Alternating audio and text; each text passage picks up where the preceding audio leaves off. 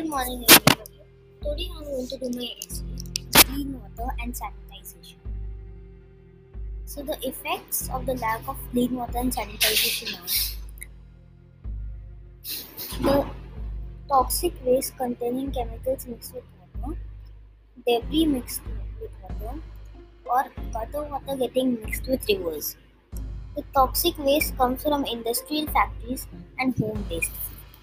The impacts of drinking this dirty water are typhoid, cholera, jaundice, malaria, and many more diseases. Resolutions.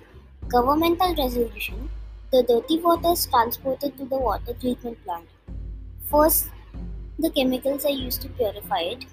Then it is disinfected so all the remaining bacteria die.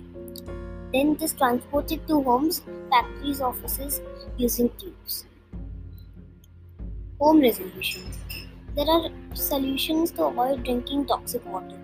The government should put a water purifier in almost every house where they do not have clean water to drink. There are water purifiers that can convert toxic waste in clean water. It is expensive, but it needs to be done. Then for the second issue, we find a lot of debris in water. We first take out the debris and then put the water in the water purifier, and then it is safe to drink. For the third and last issue, gutters, gutter water getting mixed with rivers also have the same solution. We use the water purifier to purify the water. Other solutions are boiling water. Boiling water can help if you do not have a water purifier, as it helps by killing the remaining bacteria in water we drink. Chlorine drops.